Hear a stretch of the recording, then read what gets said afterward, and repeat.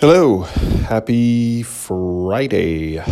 Well, I don't really have a happy topic, unfortunately.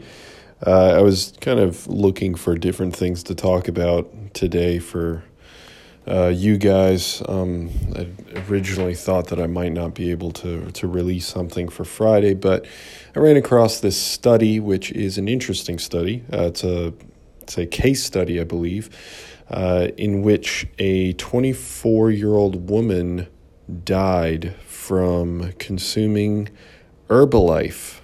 And if you're not familiar with what Herbalife is a MLM. It's a multi-level marketing scheme.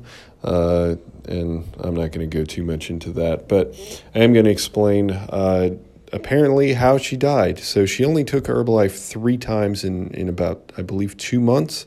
And somehow her liver shut down and she died. And after investigation, this is what the study was looking into, they found that there were high levels of toxic materials, different heavy metals, as well as a highly pathogenic bacteria.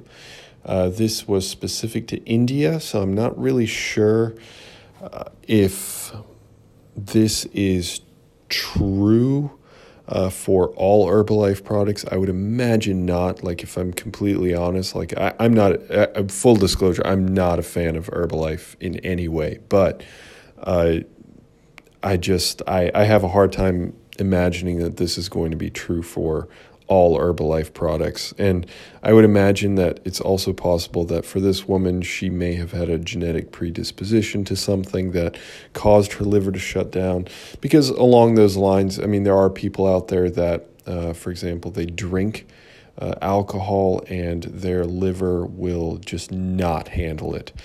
Maybe it just doesn't have enough of the right enzymes. I don't know what it is, but there is a genetic predisposition for particular individuals. It's rare for sure that their liver just isn't nearly as robust at handling different toxins and whatnot, and therefore it just shuts down. And well, obviously people are in grave danger then. So but of course you can't know that if you're going to be taking a product like Herbalife. It's not like on the label they say, hey, by the way, this is full of heavy metals and toxins, and we just sprinkled in a little bit of pathogenic bacteria for you, strengthen that immune system. No, I'd imagine that there's some level of contamination. So it's probably awfully specific, but I thought I'd share. It was interesting.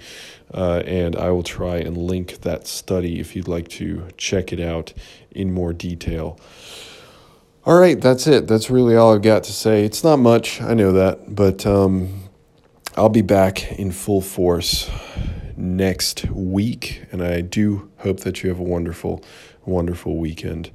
Have a good one, guys. See ya.